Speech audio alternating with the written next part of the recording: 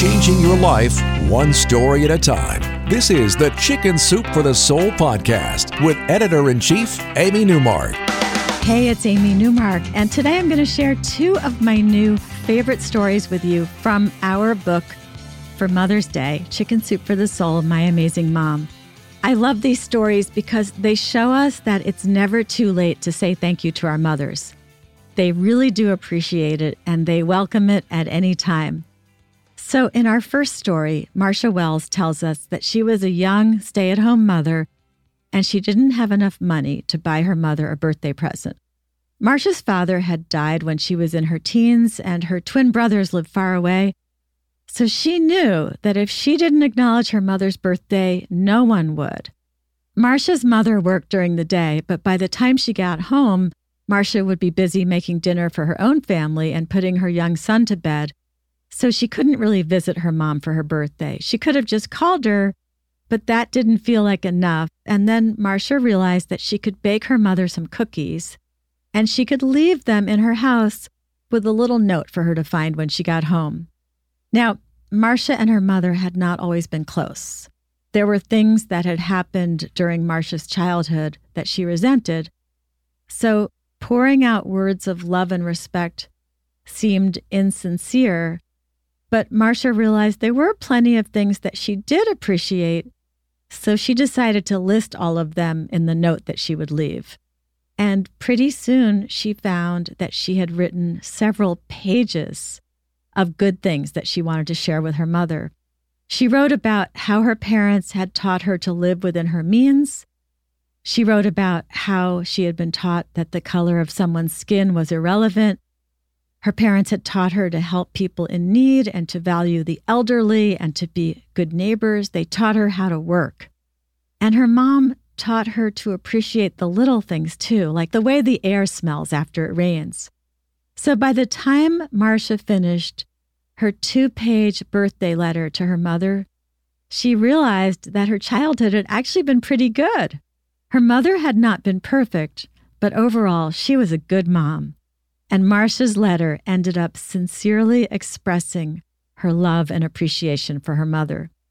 So she left the cookies and the letter at her mother's house, and her mother called and thanked her that night and said that it was a wonderful present and that she loved her wholeheartedly.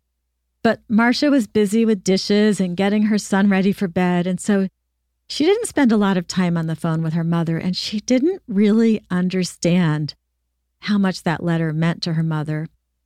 2 years later, her mom unexpectedly died. And as she was cleaning out her mother's house, Marcia found a photocopy of that birthday letter. It was in a drawer in the guest room, which seemed like a strange place for her mom to keep the birthday letter. But then Marcia found out why, because as she continued to clean the house, she found one copy after another of that letter. She found 9 copies overall. And then she found the original of the letter, carefully wrapped in a handkerchief and obviously read many times.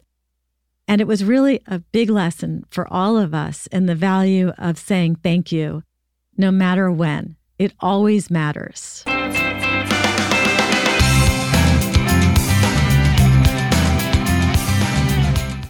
Terry Ann Conrad has a different kind of story about appreciating her mother. In her case, she had found her mother a little embarrassing, especially when she was a teenager. Why? Because her mother rode a motorcycle. Terry would even make her mom drop her off a block away from school when she gave her a ride on her bike. Well, 20 years later, you guessed it, Terry got the bug. She took a motorcycle safety class, and she said that learning to ride a motorcycle was a total boost to her self-confidence. She even became the editor of a motorcycle magazine. However, living on opposite coasts meant that Terry and her mom couldn't ride their bikes together.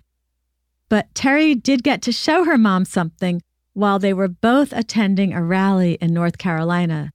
She showed her mom a beautiful ladies' edition Kawasaki Vulcan 900 that had been loaned to her by bike builder Scott Britt. This was the first time that Terry's mom saw Terry ride her own motorcycle.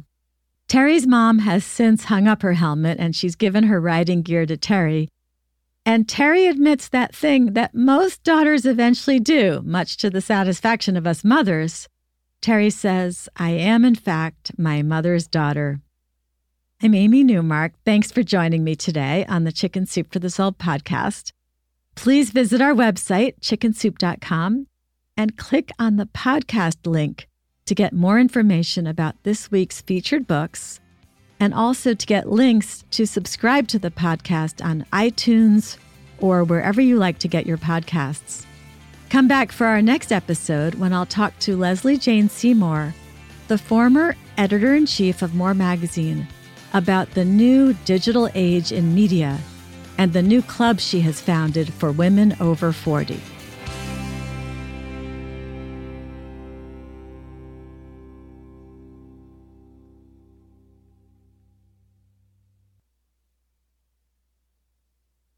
This is the story of the one. As head of maintenance at a concert hall, he knows the show must always go on. That's why he works behind the scenes, ensuring every light is working, the HVAC is humming, and his facility shines. With Grainger's supplies and solutions for every challenge he faces, plus 24/7 customer support, his venue never misses a beat. Call quickgrainger.com or just stop by. Grainger, for the ones who get it done.